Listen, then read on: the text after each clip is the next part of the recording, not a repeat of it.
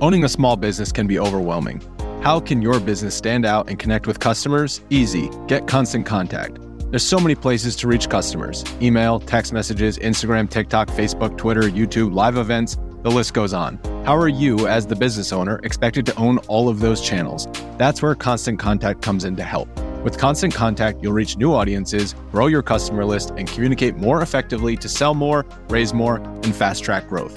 I use this to grow my email list, and you should too. So get going and start growing your business today with a free trial at ConstantContact.com. Just go to ConstantContact.com right now. Constant Contact, helping the small stand tall. ConstantContact.com. The most valuable commodity I know of is information.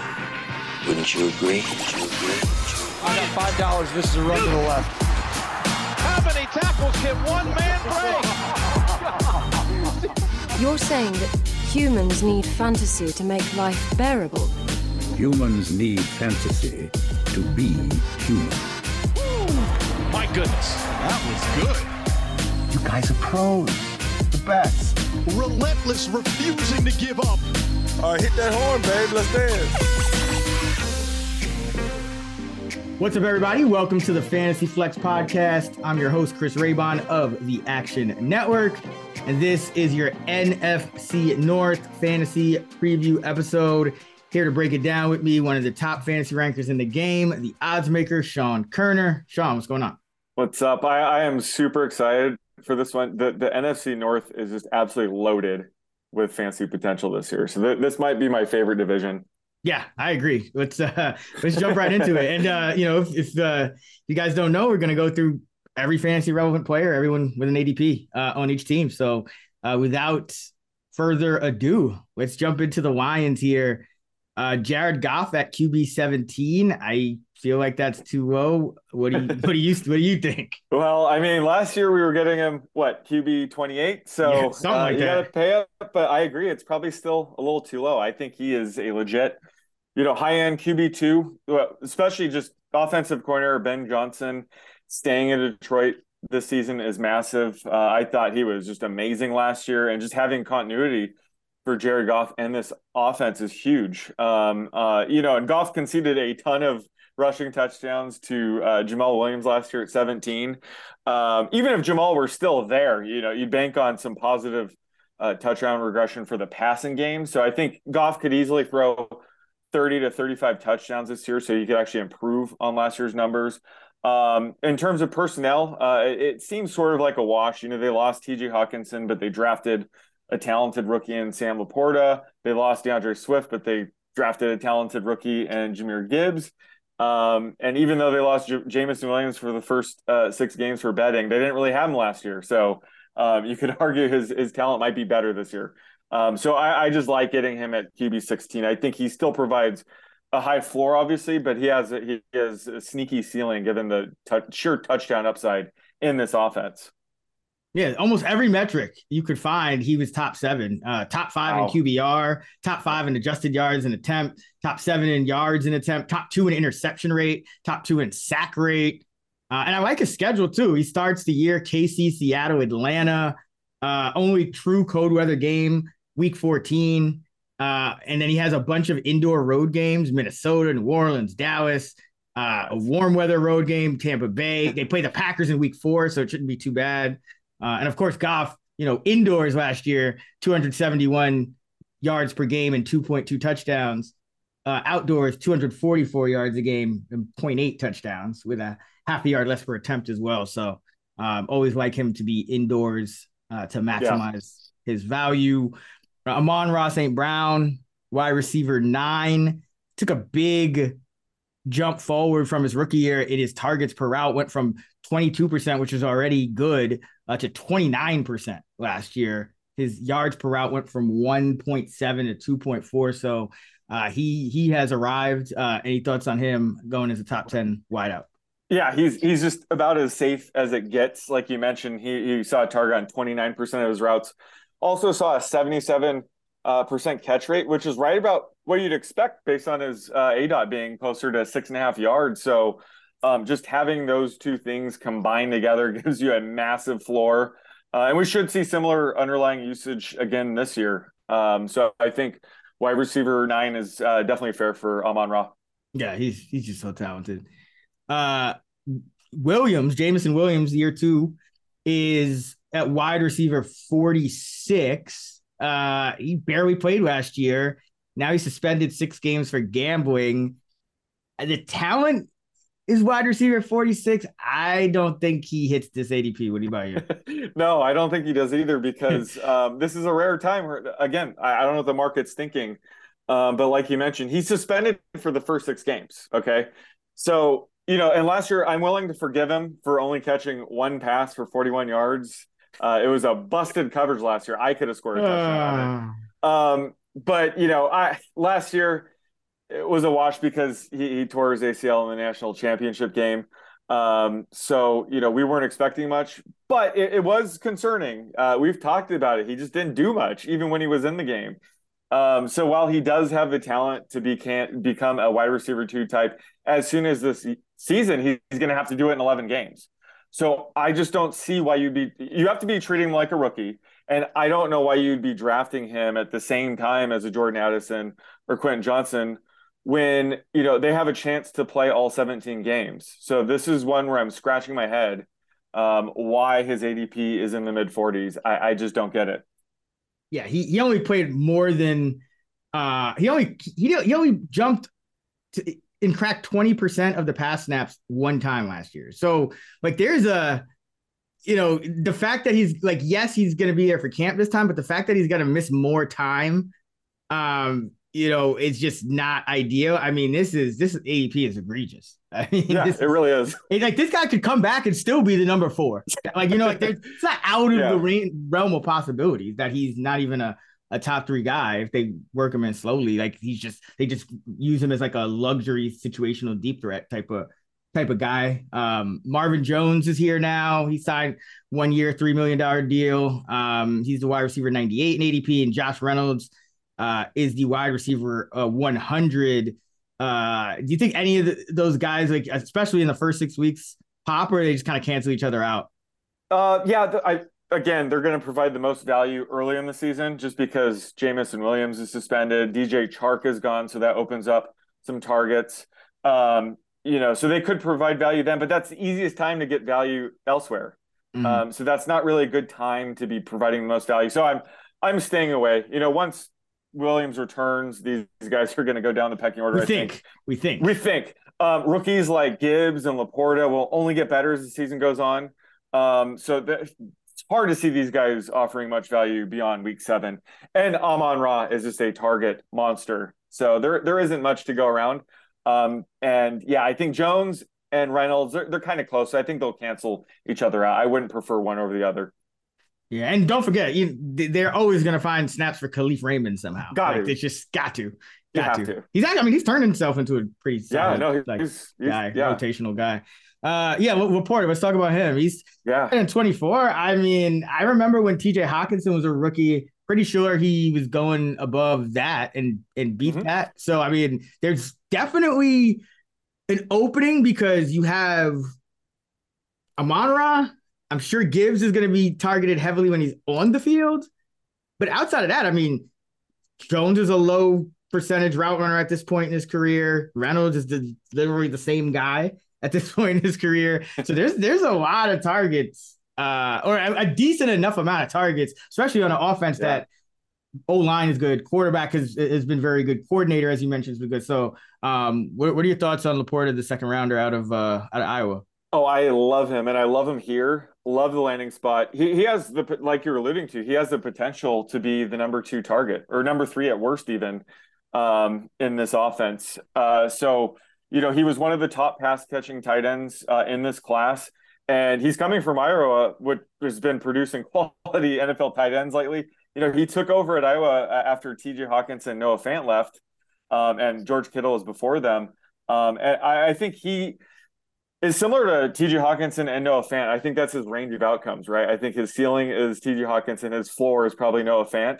And he's not really a pass blocking tight end. So the Lions took him to be a pass catching tight end. And, we were trying to figure out on the fly who the other Lions tight ends are. It doesn't matter. I don't think Wright they're gonna, and James Mitchell. James And Mitchell, and Zylstra. Shane Zylstra. Yep. Exactly. So he doesn't have much competition. So I think week one, and from the sound of things, it does sound like he's going to be the week one starter. Yep. So I think he's a no-brainer at tight end 24. I think you're getting a ton of upside. I think Dalton Kincaid clearly has more upside because, the Bills are talking about lining him up in the slot, literally as a wide receiver. I don't think that's going to be Laporta.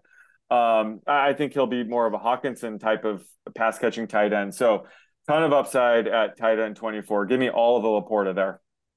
Yeah, I like him as well. I think he could smash this ADP just because, again, I think they, like you said, they drafted him to play, and there's a spot available for a pass catcher in this offense. Yep.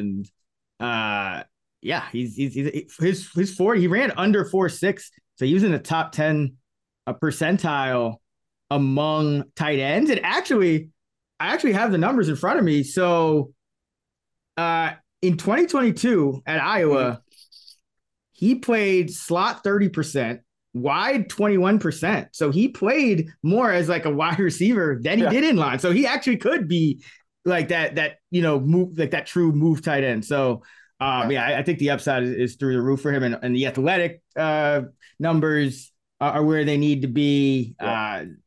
Everything really is where it needs to be. So this guy's like a scream, and he's 22. He's not old, so it's a young rookie. This just everything just kind of screams sleeper with Laporta. So if I can't get like a Chig Okonkwo, and I'm just like just kind of need a tight end, I'm definitely Laporta at 24. That could be a major steal. At 24 is no real downside either. Okay, let's go to the backfield, and this is where it gets interesting. Jahmyr Gibbs, 12th overall pick, Bama, 5'9", about 200 soaking wet, but the dude flies. Yep. He just flies. So, the 40 was 4.36 seconds. How do we and then let me also preface it with this. We talked about this on the NFC East pod. DeAndre Swift, as like part of a 3-way committee, still finished as a top 20 running back. So with that being said, is RB15 right for Gibbs? Is that still too high, or what are you thinking? It's probably a tad high, and I'll get to why later, but damn the market for being sharp again. I think like if he was like RB 18, 19, that, oh my God. Yeah, I would fire him up there. 15 is a bit rich, but the Lions took him in the first round to be the feature back. He's clearly going to dominate the passing down work. He reminds me of Alvin Kamara as a pass catcher, but like you said, he's 200 pounds soaking wet. I don't know if he's going to be able to be a goal line back like Alvin Kamara. So I think that's going to be David Montgomery's role. Yeah. And that's Jamal Williams' 17 touchdowns role. So that does cap Gibbs' upside. But like you said, DeAndre Swift, the coaches kind of didn't like him. They phased him out, and he was still RB20 in points per game last year. That's going to be Gibbs' role plus more. So, RB15 is a fair ADP. It's hard to take him earlier than that, but I just don't know if you're getting much value just because the goal line touches aren't going to be there. That's my only issue with him. Everything else is amazing. Like he could catch 4 to 5 passes a game. He could, dominate with just 10 to 15 touches. So again, he's tricky just because his ADP is so expensive, but it probably should be. Yeah, I agree. I think he probably should be more like the high teens, just because I still think there's guys like, again, I go back to a guy like Joe Mixon, who I still think is getting 15 plus carries. I just think they're a little bit higher floors, whereas Gibbs, you are going to bank on that kind of DeAndre Swift efficiency and then hope that the touchdowns come from, big plays to kind of, get you there. So a little bit of risk, obviously, but still a fun player to own. I wouldn't exactly, I wouldn't say, if you pick him there, like it's a terrible pick. But there's a lot of running backs in that RB2 range. And Montgomery is one of them at RB27 who pretty interesting.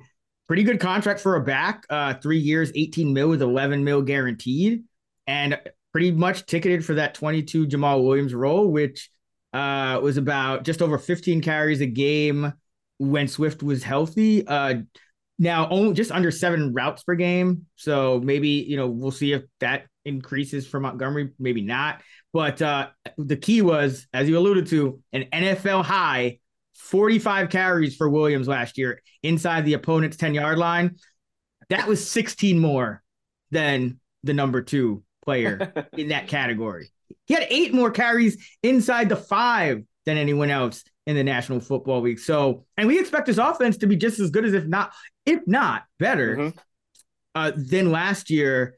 So I have no problem buying David Montgomery at RB27. It's going to clearly be the best offensive line he's ever had in his career as well. Yeah, that's true. And, the Lions drafting Gibbs was obviously a huge blow to his value, but they traded away DeAndre Swift, so that kind of helped. But his path to fantasy value will be the goal line touches, and I think he will be getting those.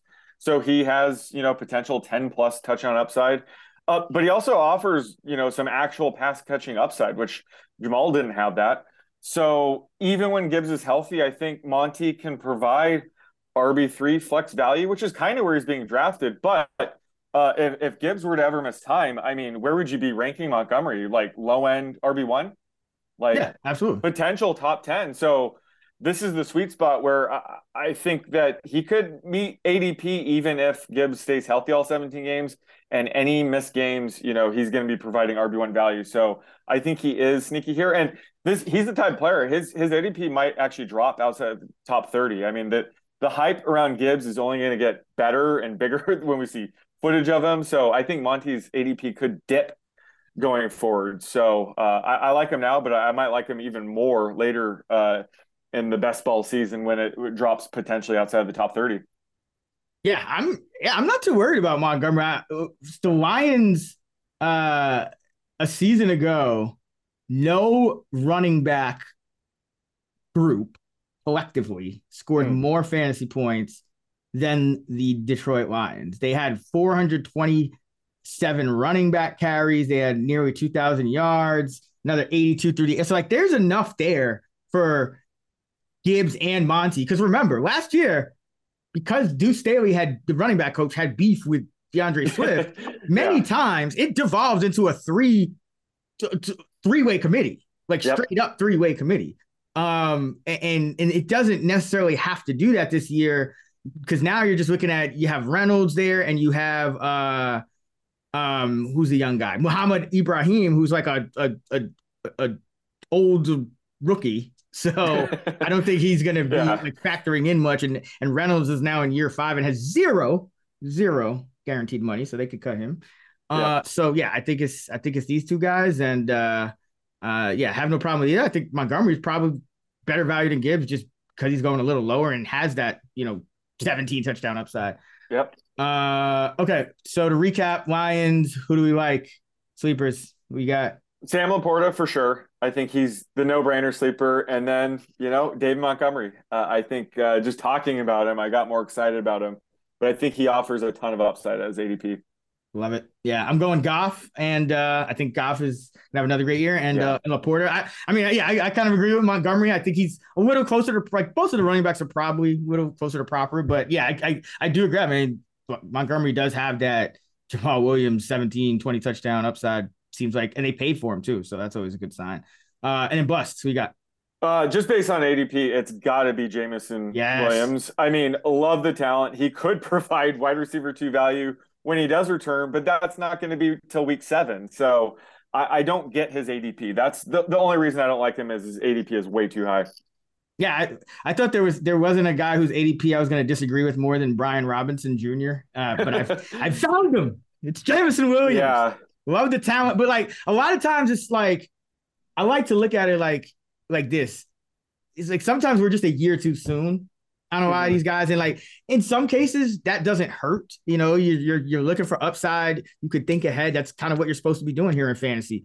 But I feel like a lot of times with some of these young guys, like we get way too ahead of ourselves when it's like the truth is these teams have kind of a plan for these guys, and I just think with the coming off the injury last year and now missing another 6 games this year, and just looking at the usage, even when he came back last year, I still think that he's probably a year away from being a guy we can rely on. And the beauty of investing in Jared Goff, which you are, is you kind of get Jamison Williams week 7 on at a cheaper price. So, I mean, Jamison will certainly help unlock Goff's ceiling. So you're already kind of getting him through Goff, but at this ADP, no way. Yeah. Like, I'm pretty sure Sam Laporte is going to score more fantasy points than him at a more valuable position at that point in the draft. Because they're like, you can get a dime a dozen wide receivers. There's only so many tight ends that can actually potentially provide startable value. Yep. Get ready for the greatest roast of all time, the Roast of Tom Brady, a Netflix live event happening May 5th. Hosted by Kevin Hart, the 7-time world champion gets his cleats held to the fire by famous friends and frenemies on an unforgettable night where everything is fair game. Tune in on May 5th at 5 p.m. Pacific time for the Roast of Tom Brady, live only on Netflix.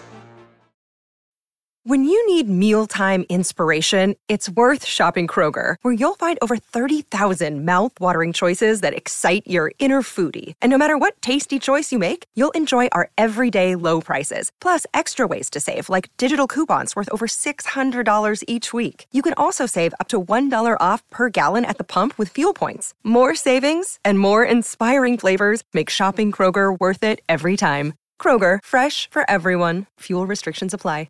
Let's go to the Minnesota Vikings. We got Kirk Cousins clocking in at QB 11. I'm still a little skeptical on him. I feel like I know what Kirk Cousins is, and I don't know if he has the ups. I don't know if he's going to get better than last year. Like that's just my thing with him, because last year they had this defensive coordinator who I'm sure a lot of Vikings fans would agree the scheme was just too simplistic, and it caused their defense to be very, very bad. And so the Vikings got in these crazy shootouts a few times where Cousins had to throw for like 400 yards. And now they have Brian Flores, so I think that should improve. Although they are like selling everybody on their defense. But I'm just a little concerned because I like Cousins had 3 top 5 finishes last year. They all came against bad defenses. In all the other games, in the three, and take away those 3 top 5 finishes, his average rank was 16th. QB 16. That is not good for a guy you're drafting at QB 11. And then he starts the year with 3 pretty good pass defenses. Tampa Bay, who still has still above average. Philly, very good. And the Chargers, a healthy Charger team, also very good. So I don't see the point in redraft because he's in that streamer range where you'd rather just get a guy who'd start week 1. In best ball, I still think he's a little overvalued at 11 because the booms might not be there with Flores. And then he also got pretty lucky. I mean, Justin Jefferson has never missed a game. Adam Thielen's gone, and yes, Thielen was slowing down, but he's still responsible for over 30% of Cousins' touchdowns the last 3 years. Ken, Addison, or Osborne, Hawkins, can that combination pick that up? That remains to be seen. And here's another nugget that it kind of caught me by surprise. The Vikings were, this is according to reports, the Vikings were reportedly targeting Bryce Young, a trade up for Bryce Young. That kind of makes me wonder. So I'm probably more down on Kirk Cousins than most people. I feel like most people are just like, he is what he is. He has Jefferson, fine. I'm going to draft him at QB 11. I'm not really getting. I'd much rather have Jared Goff. I think it's the same floor ceiling. But what do you think? Am I too hard? Am I being too harsh on him? Yeah, he deserves it. You can say yeah. I hate the talent, but I love the situation. Let me put it that way. But I think you're right. I think QB 7 last year seems like his ceiling. I think getting rid of the aging Adam Thielen and replacing him with Jordan Addison is an upgrade. And a full season with TJ Hawkinson. I mean, come on, that's going to be massive. And he has the best receiver in all of football in Justin Jefferson. So I love the situation. I think you hit on it, though. I think redraft leagues that start one quarterback, I'm passing on him. Again, it's way easier just stream. You said he starts the season off with the tough schedule. That's not the guy that you draft at QB 11. But if you're talking 2 QB leagues, I like him more than that. He does have a good floor ceiling combo and best ball stacks. I mean, stacking him with Jefferson, Hawkinson, Addison, I think makes a ton of sense. So I think it depends on what league you're in, if QB 11 makes sense. But I think you're right. I think in redraft leagues, that's the league to kind of fade him at QB 11. Yeah. I mean, that kind of ties my hands just because in best ball, I'm usually going for like a higher upside quarterback, or I'm just going to wait for like a free Jared Goff or a free, somebody like even lower, like if my QB2, like I'm just going to get somebody who I think is going to start a bunch of games like Jordan Love or somebody like that. So I'm just not really in the range, or even I'm like, might as well just like Matthew Stafford could beat Kirk Cousins. Matthew Stafford's going at QB20 this year. Like Matthew Stafford has the same situation as Cousins had last year. Good, decent supporting cast, but terrible defense. So like I much rather try to just get the value a bunch of rounds later. But Justin Jefferson is wide receiver 1. He should probably be wide receiver 0.5. He's just that good. I don't have much to say about first him. Overall, right? Oh, yeah. Obviously, he's the top receiver. Yeah, we first are. overall over everybody. Yeah, remember when he like single-handedly had the most miraculous catch of all time last year? Yeah, I think he's earned that. The numbers back it up. Although interestingly enough, so we in the AFC pod, we talked about Jamar Chase and how he never finished below, I think it was wide receiver 44 or something like that. Yeah. Jefferson did have, he was top 6 in just over half of his games, 9 out of 17. And then 3 more in the top 22, but he was 47th or below 5 times. So a little bit boom or bust, but the booms are just so high that I don't really mind it. Was the bust the Jair Alexander game? One of them. Yeah, one of them. But and they only got 1 catch. So yeah. I mean, if teams just really sell out to slow him down, maybe they do, but that could be a blip on the radar. I wouldn't say he has a low floor, but I know what you're saying. No, I'm just just pointing it out. I think potential. People should know. But Addison, Addison is the guy. Yeah. He's the linchpin here. Like, is he? Yeah. Because wide receiver 43, another one of these things where I feel like the market is like almost leaving us no room for error now. Like he has to hit. Another one of these USC receivers, 5'11", 173, 4.4940, pretty good route runner, quick game, screen game kind of guy. Lacks some strength, physicality. Did struggle with some drops, but can he pick up those stealing targets and be more efficient in year 1? Yeah, I think so. And he's one of my favorite receivers in the 40 to 50 range. There's really no weakness to his game. He can line up inside, outside, slot. He can win downfield. He's a bit smaller, which is why he's getting compared to Devonta Smith. But that really hasn't been an issue for Smith, thankfully. And the Vikings probably took him in the first to become their number 2 receiver with Thielen gone. So I think he's going to be able to take advantage of defenses having to worry about Justin Jefferson. I think Addison's like the perfect wide receiver 2. I don't think he'll ever be a true number 1 alpha. He's kind of like a Manuel Sanders, Robert Woods type, where I think he'll thrive in this role. So I think it makes sense to stack him with Cousins, because if he hits, Cousins is probably finishing, closer to his ceiling. So I just love Addison in this range. I think this is the time to kind of, I don't think he has a low floor necessarily, but I think he does have a pretty high ceiling in this offense.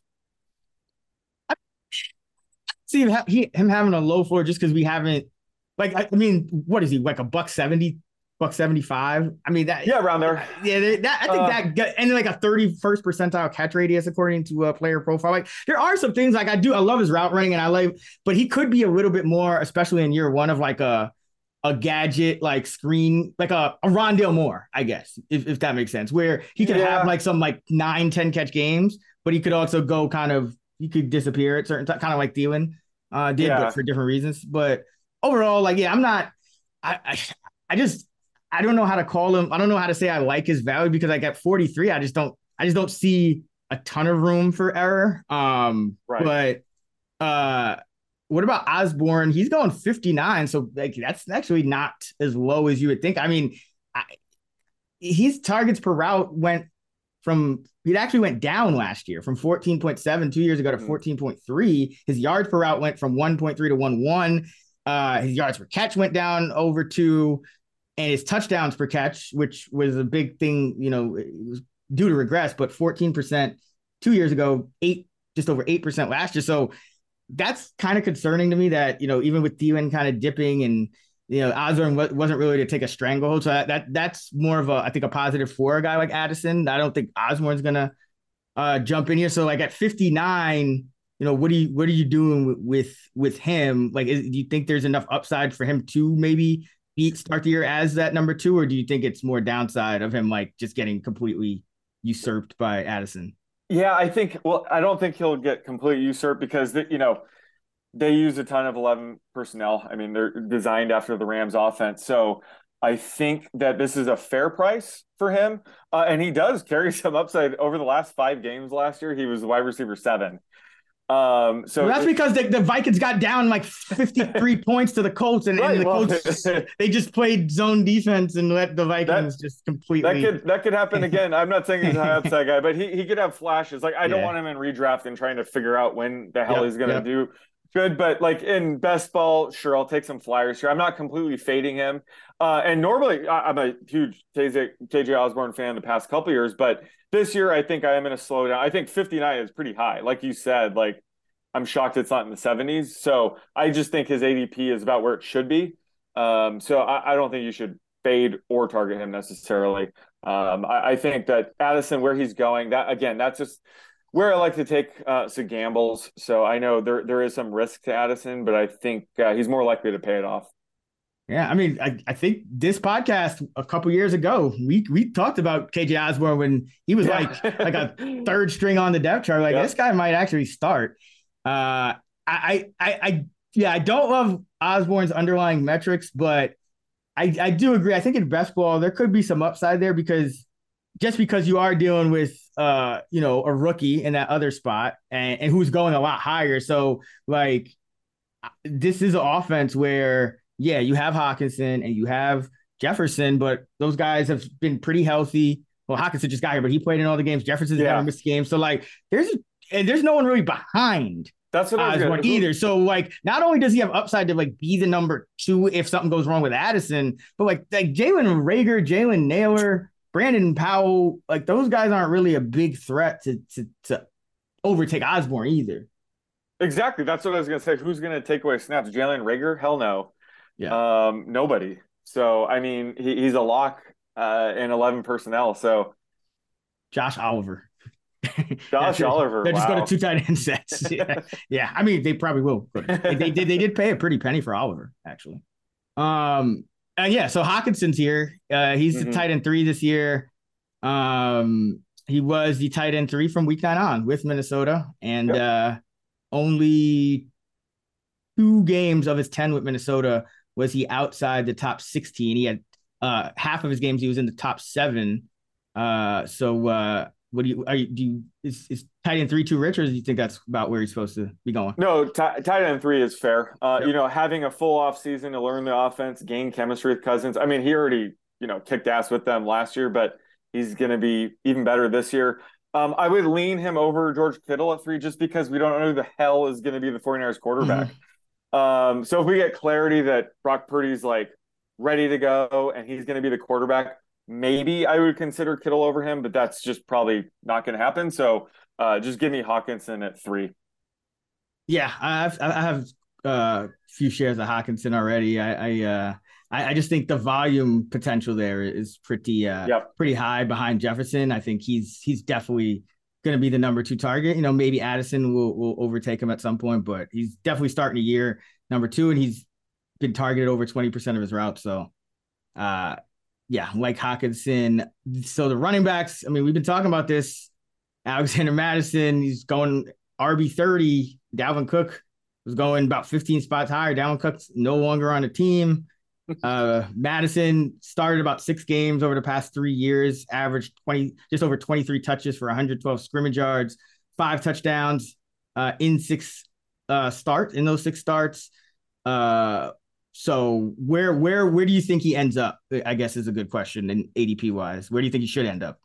Well, right now it looks like the recent drafts he's sort of in the RB 15 range, which I think makes sense. That's where I would rank him, like a high-end RB2, maybe not in the RB1 range. Like when he's filled in for Cook in the past, he has been there, but I think long-term he'll settle in high-end RB2. So I think RB15 is about fair, but it just goes to show how criminal it was that you were able to get him RB30 to RB35 just a couple weeks ago, when we've known for over a month now that Dalvin was gone. So that was the time to just load up on Madison, and I'm afraid that's gone. The market has finally adjusted with Cook officially being released. So I think RB15 sounds about fair, and that's where he's going in recent drafts.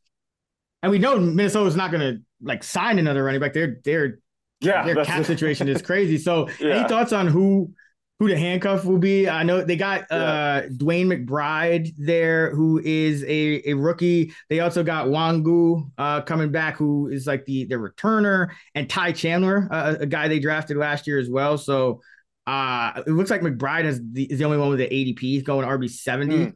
And just any thoughts on that? You think that's just kind of like an open competition right now? No, this is something I think is worth figuring out. I don't know the answer yet. I can't plant my flag on either, but it's between Dwayne McBride and Ty Chandler. McBride's the safer bet. He seems like the Alexander Madison replacement. Like he's an early down back. He went in the 7th round just due to missing the combine. He had a hamstring injury.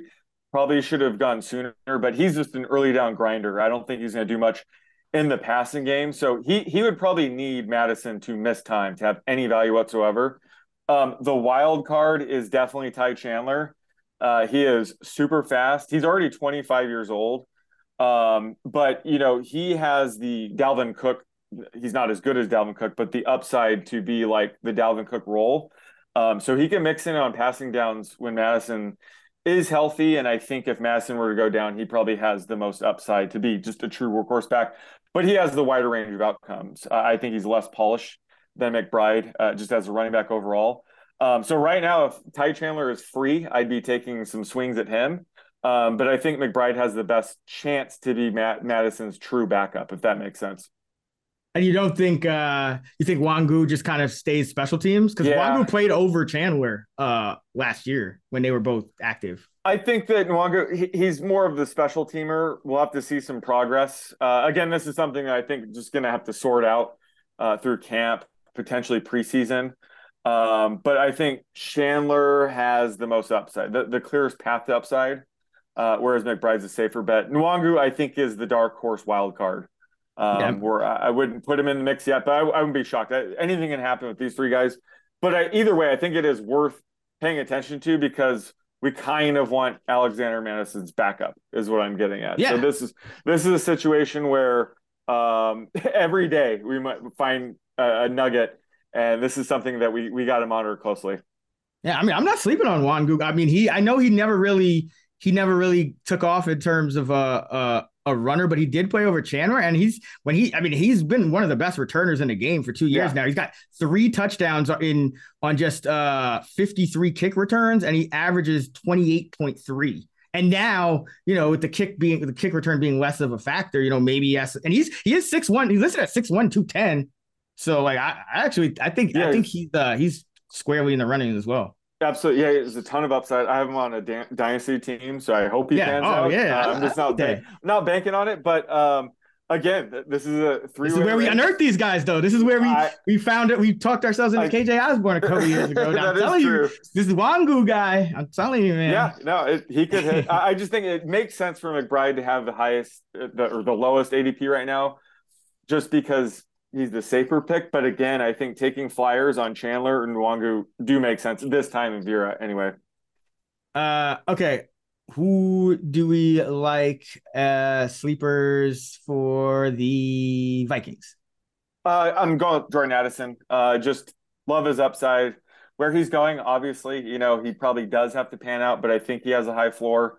They didn't draft him in the first round to just kind of sit there. And like we mentioned, there's really no competition in the top 3. So he's playing no matter what. Love his potential. And then we don't know which one of these 3 backup running backs, but I think one of them. And again, if you make a time machine and go back a couple weeks, you should have been drafting Madison heavily when he was RB30. So he was my favorite sleeper. But now that the news with Dalvin Cook being officially cut, he unfortunately, he's no longer my top sleeper overall.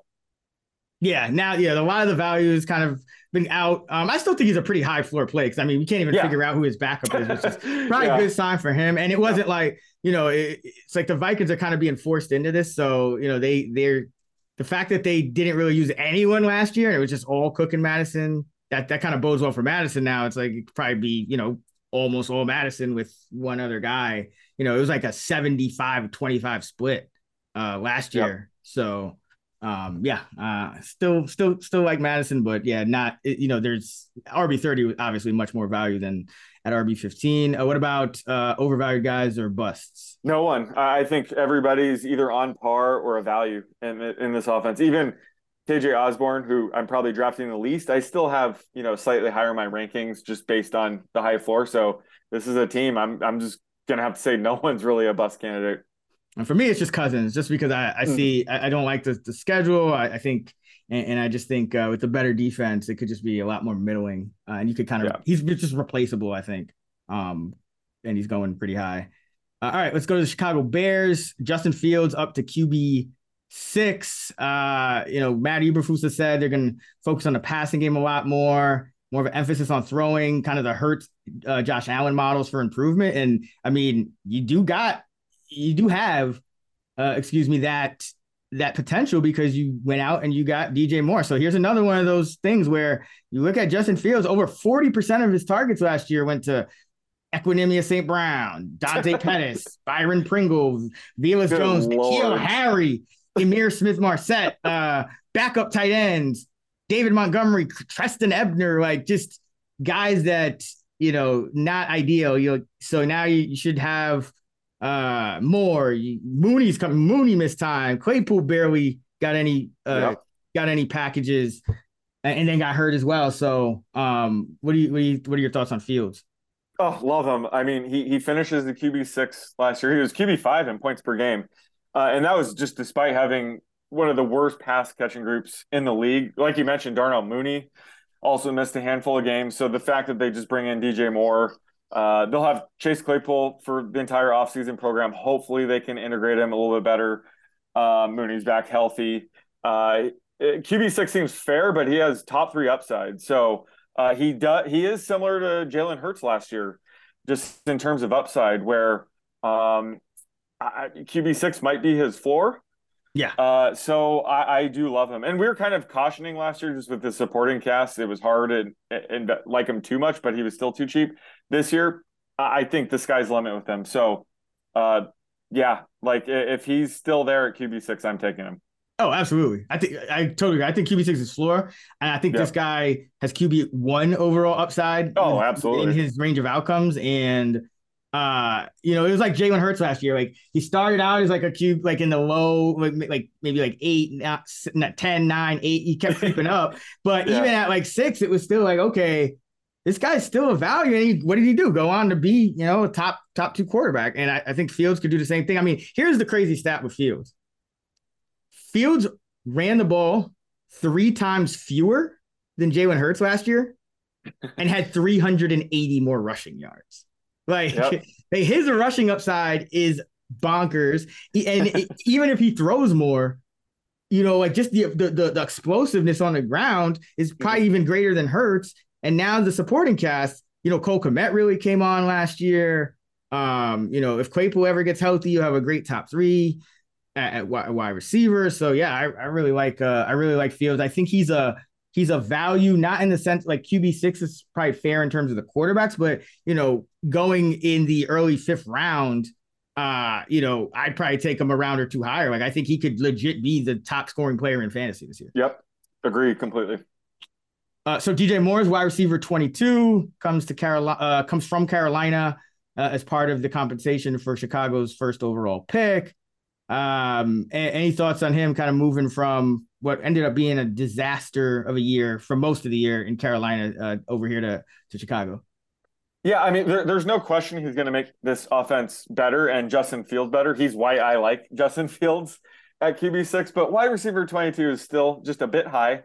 He should still see a high target share, but he's not going to the Kansas City Chiefs. So the overall volume, might be lacking, and he still has, pretty low touchdown upside. So I'm not thrilled about taking him at wide receiver 22. I think just the way to invest in him is to just take Justin Fields. I think that's, he's going to help Justin Fields. I don't know if it's going to go the other way. So I think wide receiver 22 is just a little bit high for me. Yeah, I mean, I don't mind it. I think it's going to be a better. I think Justin Fields is going to make like an improvement. The way we've seen Allen and Hurts do it, and the fact that this guy was part of the reason they were fine with trading that number one pick. Like I think he's gonna get his. Like there were points in the offseason where he was going inside the top 20. I think that was starting to get a little presumptive, a little rich. But if he's going in those mid 20s, I'm fine with taking a shot on him because I still think he actually does have, wide receiver one upside, and he could be a massive target hog. Because like the supporting cast is a lot better, but like Kmet's, he started getting a lot more targets when Mooney went down. Mooney regressed in terms of his targets. Per route went from 22 to 19% last year. So I think Moore is going to be still has that like target hog potential.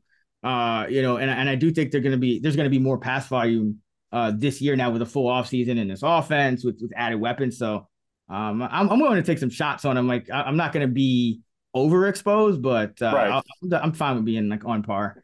Mooney is 52, wide receiver 52. As I mentioned, he saw some dips in his underlying metrics. His targets per route went down about 3%. His yards per route dipped a bit as well. And, it hurt his counting stats. He went from 62 yards per game to about 41. So now he's coming back off the injury. There's a new number one in town. What are your thoughts on him?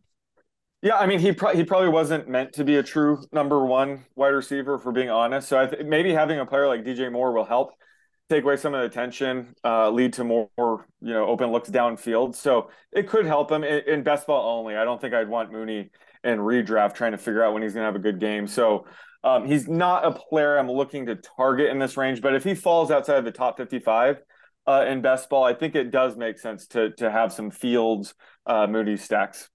Yeah, I think he'll go back to being more of, intermediate to deep route runner. So with that comes, some inconsistency, but Claypool has still been struggling to get on the field from what I'm seeing. He's still dealing with some type of injury. They apparently want him to be like a vertical red zone guy. They only gave him a handful of plays last year because he kind of came mid-season, but he's wide receiver 72 right now. But I feel like if he was healthy, maybe he would have the upside. Still pretty young, but as far as I don't know what to do with him. What are you doing with him? Yeah, well, it's not good that he's hurt because he really struggled to pick up the offense after the trade. They were struggling to figure out how to integrate him. So having a full offseason to learn the playbook and get chemistry with Fields was key. So if he's hurt, that does hurt. So I do think he has some upside as a talent, but just in this offense, I think it's going to be limited. I think it's going to go through DJ Moore, Cole Kmet, and then Mooney will be, the high variance downfield guys. So Claypool's going to maybe catch, 5 touchdowns. So I just don't see the appeal even in the 70s to really target Claypool. I think he'll need 1 or 2 injuries to these pass catchers to potentially offer value. So he's just not a guy that I'm too interested in investing in. Yeah, the fact that his offseason has still been compromised is not a good sign. I mean, that's probably good news for Mooney because I think that if Claypool was also firing on all cylinders, that would make Mooney even more inconsistent. But now Mooney could still be at least somewhat involved, on a week to week basis. Kmet is the tight end 13. He was a tight end 4 from week 9 on. With Mooney in the lineup, his targets per route was 14% and his yards per route was about 1.2. And then once Mooney got hurt, that jumped from 14% to 20% targets per route. And the yards per route went from 1.2 to 1.5. So a lot of Kmet, kind of pop off did come with Mooney out. But there's also just not that many tight ends to kind of choose from once you get outside that top 12 or so. So I don't know. What do you think of Kmet at 13? It's tricky because, he talented tight end. He's coming off a breakout season. He was the tight end 7 last year, but he only saw a target on 16% of his routes. But he made up for that by just running a shit ton of routes. He averaged an 85% routes run rate, which if you're investing in a low end tight end 1 or high end tight end 2 is amazing. But he just didn't have much competition for targets. So having a guy like DJ Moore there, Darnell Mooney back, will cut into his target share. So that's going to sting. Plus he caught 7 touchdowns last year, 41% of Justin Fields' touchdowns. So he should see more competition for touchdowns. So I think, he's just due to regress in some of those areas. That's why we liked him last year. So tight end 12, 13 does seem a bit high. I don't know if he provides as high of a ceiling as like a Chig Okonkwo or even a Dulcich. I even like Dulcich over him right now. So I think if you were to fall to like tight end 15, like Tyler Higbee, I would take him probably tight end 15. So I just think in that tight end 12, tight end 13 range, there's other guys on the board I'd rather have. Yeah, he's going a couple spots too high. It starts to get ugly quick after that. Yeah, but exactly. Yeah, the fact that we saw, most of his, he had some like good touchdown luck before Mooney went down, but in terms of like the more predictive, stickier metrics like targets per route, the fact that really spiked when Mooney was out, and now not only do you have Mooney back, but you also have DJ Moore here. The consistency I think is not going to be there. So in best ball, as your tight end too, fine. But in redraft, it's going to be tough. Tunyon is here now too. He got about just over $1 million guaranteed. Tight end 40. That's interesting. I feel like there's probably better guys you could take there. He's before the injury, it was, his 8 out was almost 10, and he averaged almost 12 yards, about 11 and a half yards a catch. And then after the injuries, 8 out went down to 6, and he averaged 9 yards a catch. So I don't know if he bounces back. I mean, he never was like a top prospect, former wide receiver, but like, I don't think he hits tight end 40. I don't see why you would why you would draft him. Honestly. Absolutely no reason. You got Cade Otton, Logan Thomas. Yeah. Like flyer on Noah Gray at tight end 49 if Kelsey were to miss time. There's just better flyers there than Tunyon. What about this backfield? You got Herbert at RB 35. Foreman got signed for 1 year, $2 million with another $1 million incentives and $1 million guaranteed. And then Rashawn Johnson is a 4th rounder out of Texas. And I should also mention Travis Homer got a $1.75 million guaranteed, so he's making the team. So that just take that for what it will. But Travis Homer is going to make this team. So what do you think of this backfield? Yeah, this is a mess. But I kind of like Khalil Herbert in the RB 35 range. You can get him a discount because he's fairly priced because it does look like it could be a 2 to 3 way committee with Foreman and Johnson. Luke Getsky, the offensive coordinator, has even hinted at that. So it's not like a surprise, but I love Herbert's talent. He was 2nd out of 59 running backs in my expected yards per carry model last year. Just every metric you look at, like he's a legit back. Anytime Montgomery has missed time the past couple of seasons, I mean, Herbert's been like a legit RB1, RB2 kind of producer. So in this range, you typically have running backs that kind of need a injury to provide value anyway. So Herbert does have a path where he's the workhorse back without any injury. So I think he has that sneaky upside in this range. Now, there is some downside because, like a Deontay Foreman could handle more early down work than I'm expecting. Roshan Johnson is a really good prospect out of the 4th round. I mean, he didn't produce much in college because he was backing up Bijan Robinson, but he's very talented, doesn't have much tread on his tires. He's a really good pass blocker. So I think he could see passing down snaps early as a rookie, but that's not really the role that we're looking for on the Bears. So I think Herbert's the most likely back to be just an explosive early down runner. And why I still think he's offering some value at the RB 35 slot. Yeah, with Monty and Herbert last year, Monty was RB 24, and then Herbert was around RB 40. So like they could have 2 top 40 guys. Herbert's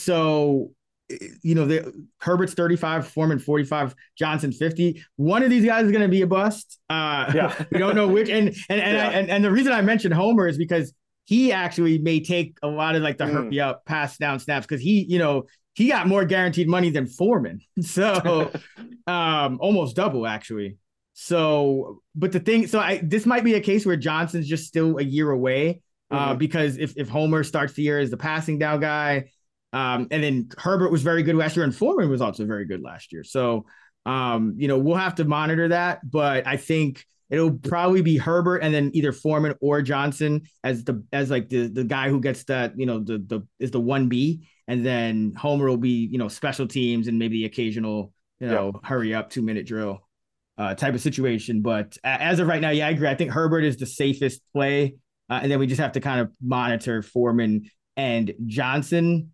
But right now, I mean, Johnson's probably the bit overvalued just because, I think he's still third on the depth chart. He's still a day 3 pick, and you still have Homer who could, if passing snaps is his calling card, I mean, still have Homer there too, even though Johnson's a bigger guy. But so that's kind of how I'm looking at it. Okay, so who do you like undervalued guy sleepers on the Bears? Khalil Herbert, because obviously there's some risk. He might not be the week 1 starter, but that's every running back in this range, really. But he's the rare back in this range that could be the week 1 starter. He doesn't really need an injury to hit value. So that's why I think RB35 seems like a fair price, but I think he's still sneaky there. Yeah, I think like it's tough. Like I was a little high. I think he was like in the RB40 range. I was a little higher. Now I think he's like fairly valued, but I see your point. Like, especially with Monty, going as RB24 and you still had Herbert, kind of in that top 40. Herbert's probably not going to be the odd man out, even if it's probably going to be one of the two other guys. So I definitely take your point. For me, it's actually Justin Fields, even though he's going at QB6. Like, I just think the overall, going around, 40, just around the end of the 4th round, beginning of the 5th. I actually think he should be going a little bit higher than that because, again, I think he could score the most points of any player in fantasy this year. And we're kind of just, he's kind of just in that middling QB range. But, if we've learned anything from Hurts and Allen over these years, is that, when you have this rushing upside, doesn't take much, just a little bit of an increase in efficiency or volume will get you there. So, I like Fields a lot. What about Bust? No one really, because I think there's a ton of potential on this team. But DJ Moore, I don't love him at wide receiver 22, but you kind of mentioned if he falls to like wide receiver 25, I'll take him. I would definitely stack him with Justin Fields. So while I'm a little bit lower on Moore, I don't think he's a potential bust. I think, you could find a lot of value in this offense right now. Yeah. For me, it's definitely Tunyon. I don't think he hits that tight end 40, but I will also say one of the two of Foreman or Johnson is probably busted. Right now, I would lean Johnson, but this is just, there's no way to know until, there's going to be a battle. They've said that. So we just have to monitor it. All right, let's finish up with the Green Bay Packers. Jordan Love, QB 23. And I think the thing that sticks out to me about Love is not just that Love is inexperienced in terms of starts. He still got fewer than 100 attempts, but this may be one of the least experienced, youngest receiving corps that we've ever seen either. I mean, you got Christian Watson and Dobbs are year 2 guys, and those are like the veterans here. And then both, now you got Musgrave and Kraft, the 2 rookies at tight end. Jaden Reed's another rookie at wide receiver that may end up starting. I mean, this is just a really young pass catching course. So what do you think of the passing game for Green Bay this year? Yeah, it's hard. He's such an unknown heading into year 3. He was a 1st round pick, but he's only made the 1 start. But I've watched him.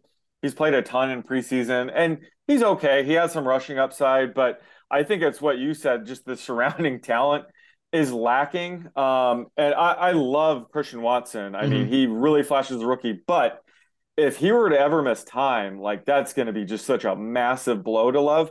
And, Watson, he was dealing with a ton of soft tissue injuries. He plays with reckless abandon. So he seems like a permanent injury risk, just the way he plays. So I would be very worried if Watson's ever out of the lineup. So that's kind of why I'm staying away, because I just don't see who else could step up. So, the ADP around wide receiver 23, It seems fair, but I just think there's too much downside here to be taking Love because just like I said, he's such an unknown. Yeah, I think in best ball it makes sense because I don't think he gets benched. You know what I mean? Right. Like, he's not getting benched. If you could get him free, I think Clifford is behind him, so I think you can Danny Etling.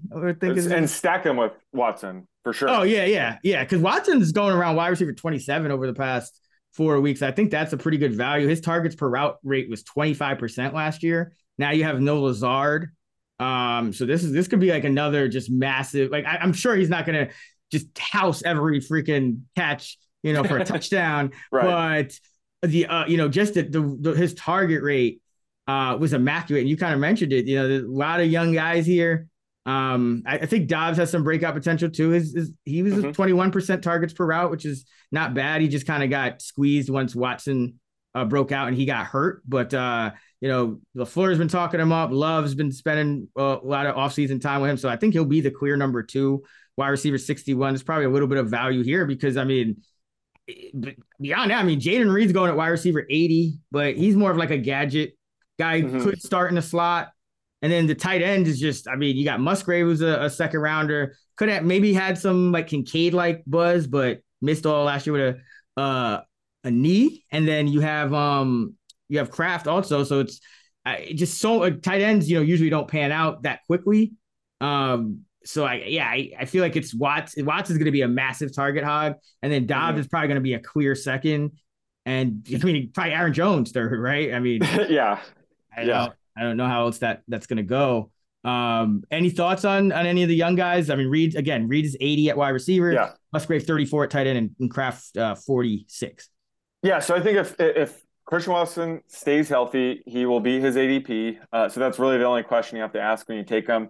I think he's QB proof. He caught that 63-yard touchdown from Jordan Love down the stretch last season. So I think he can still provide wide receiver 2 numbers without Aaron Rodgers.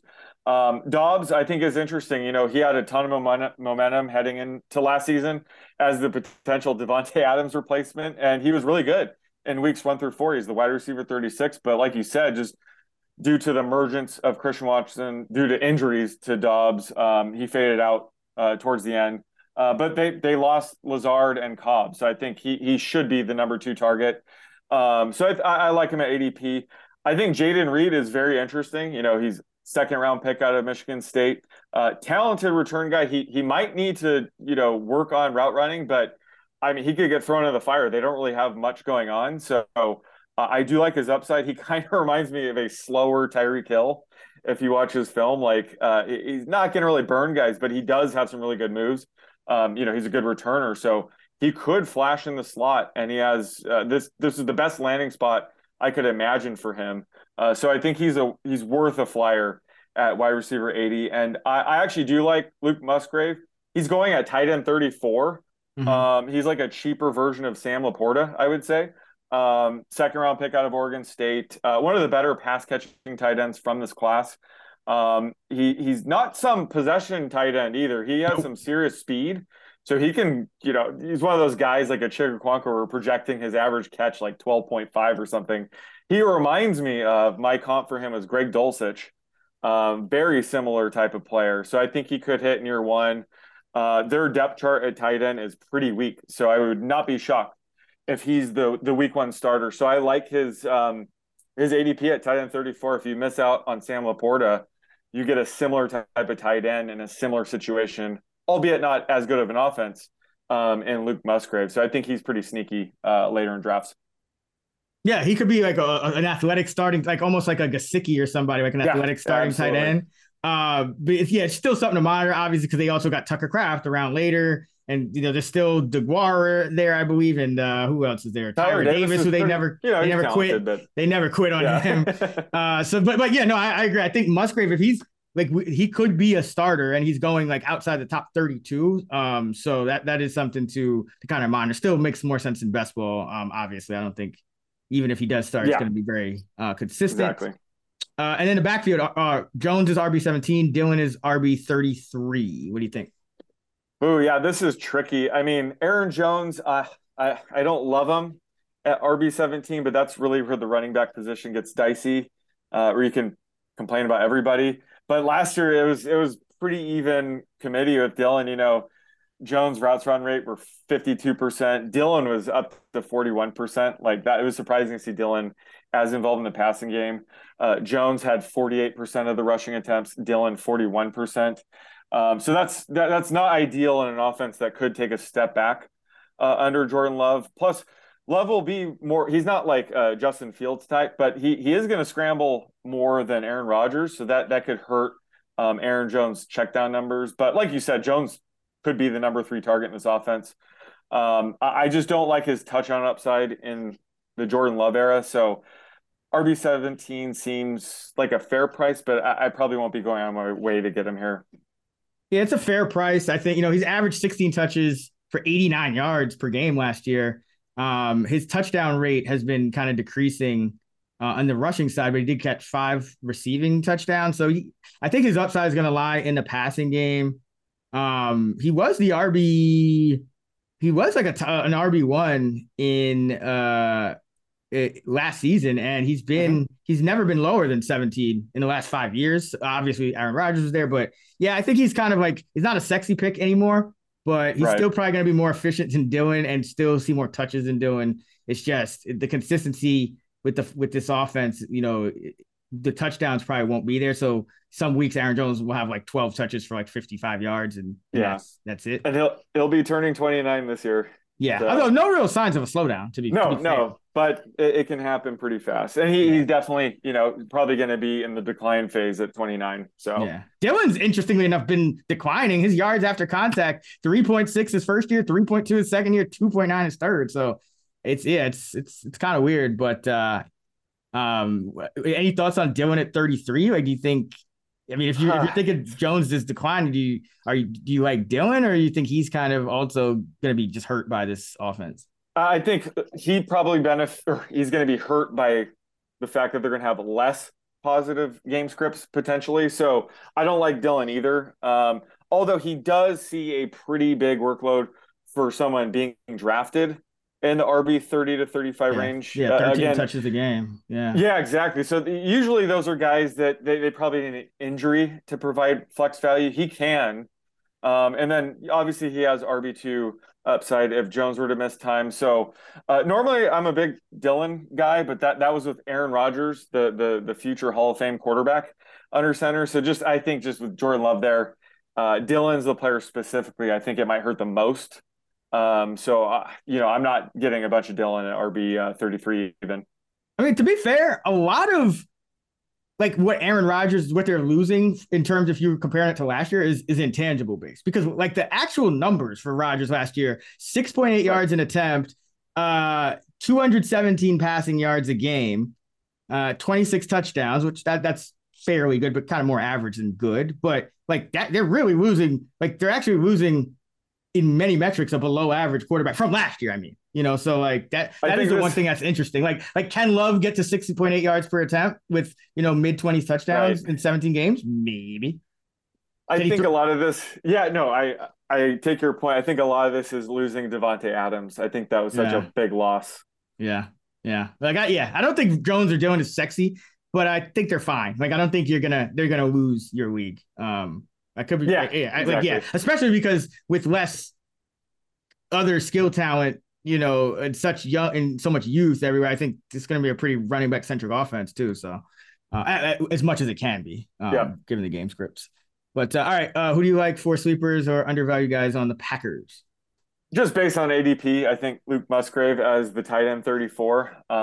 This is best ball only. I think, if you have a Jordan Love, Christian Watson, Luke Musgrave stack, I think that makes a ton of sense. But he's a good backup plan if Sam Laporta gets drafted in the tight end 24 range. I think Musgrave has similar upside in this offense. I love the talent too, so I got to go with Musgrave. Yeah, I like that call. I'm going Christian Watson first and foremost. I think he could smash wide receiver 27. He could be a guy that gets targeted, on 30% of his routes this year.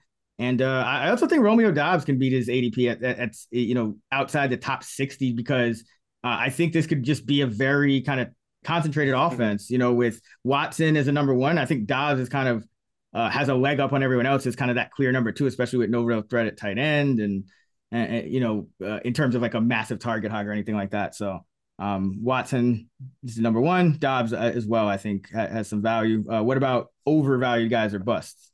I don't think anybody's being drafted too high. I think the one player I'm going to have less of for sure this year is AJ Dillon. Usually I have a ton of him. I just think Aaron Jones still being there, the fact that their win total is 7.5, they're going to have less positive game scripts.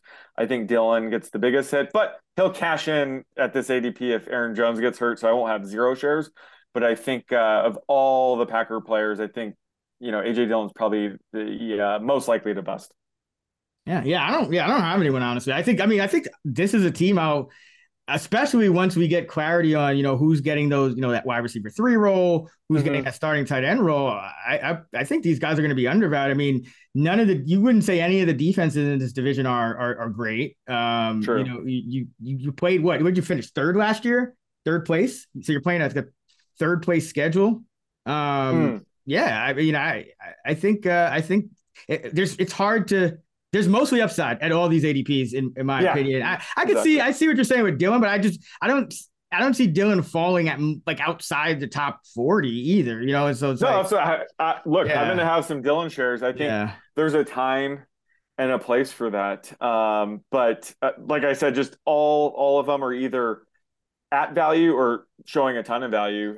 Just Dillon, he's in line. So that's what I'm saying is like, this is a good team to invest in.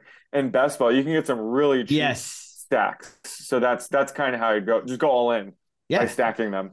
Yeah. I think this is definitely a team we got to monitor because I think there'll be some value here. All right, that is going to wrap it. If you want to hear us talking about the AFC North, that episode has already dropped, as have our AFC and NFC East episodes, all right here on the Fantasy Flex feed. Stay tuned next week. We will preview the AFC South. That will drop Wednesday, and then the NFC South will be out Friday. You can find Sean on Twitter at @the_oddsmaker, me at Chris Raybon. You can find us at those same handles on the free award-winning Action Network app. Until next time, let's get this money.